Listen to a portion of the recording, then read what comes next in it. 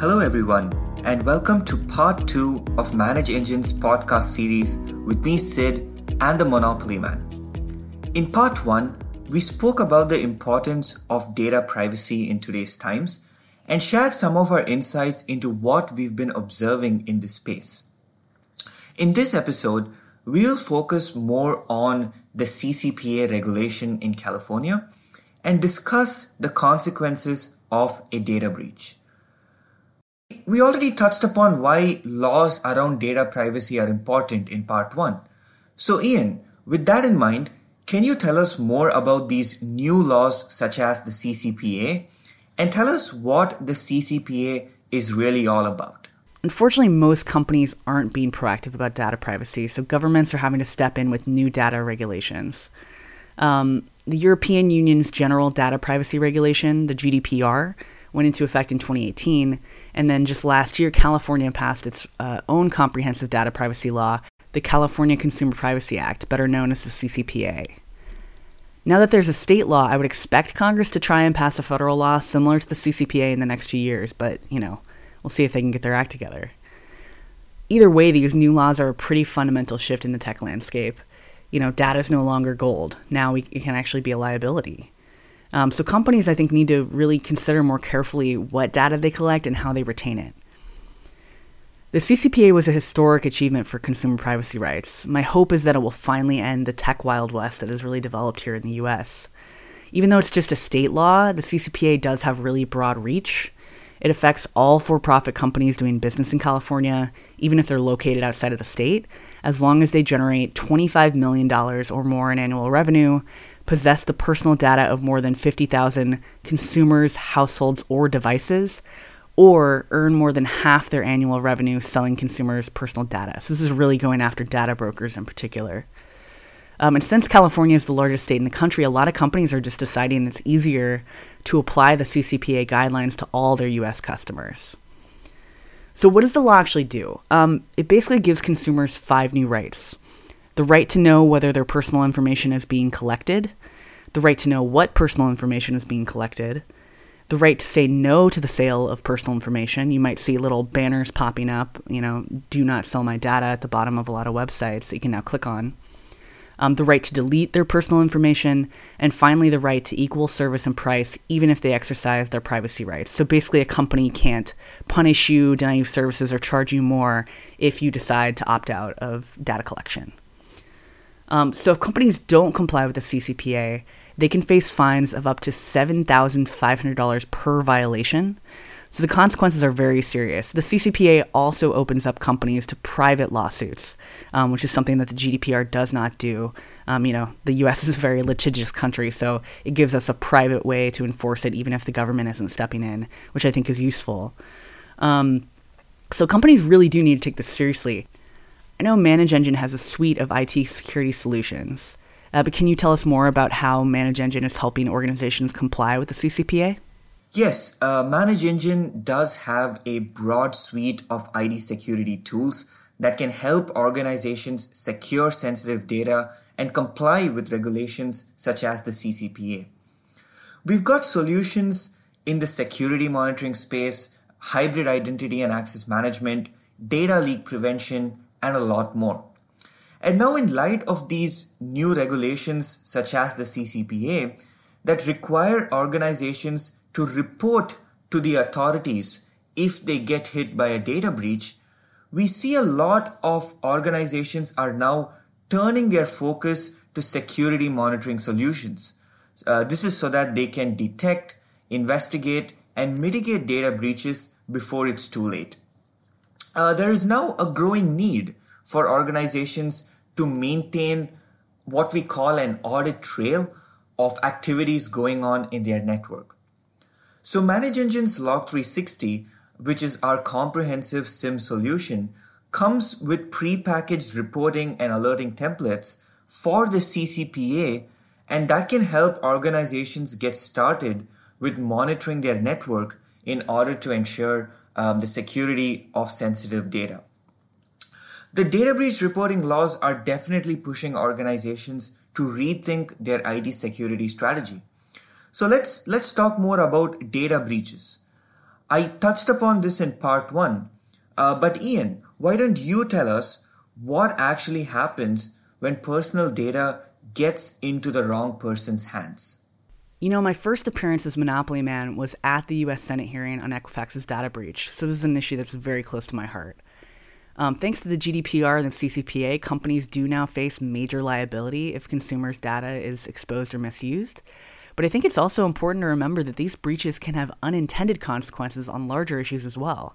We saw that when Facebook allowed Cambridge Analytica to use its data improperly, and they then used it to actually influence the U.S. election with the foreign interference. So I think those kind of things are also going to be more of a target for data breaches in the future. We need to take it very, very seriously because it could really erode democracy and a lot of other, state and national powers.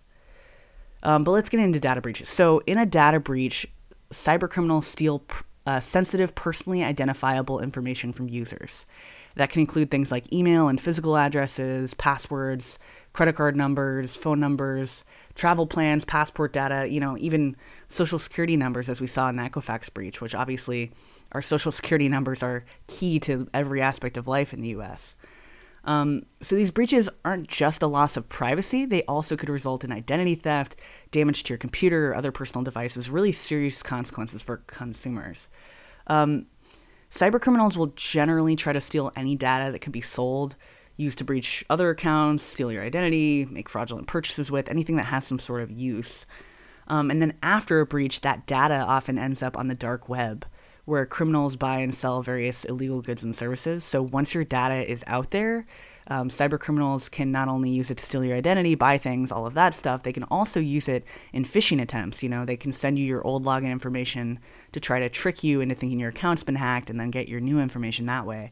So it really is a dangerous thing when your data is breached, and the consequences of that can extend for years.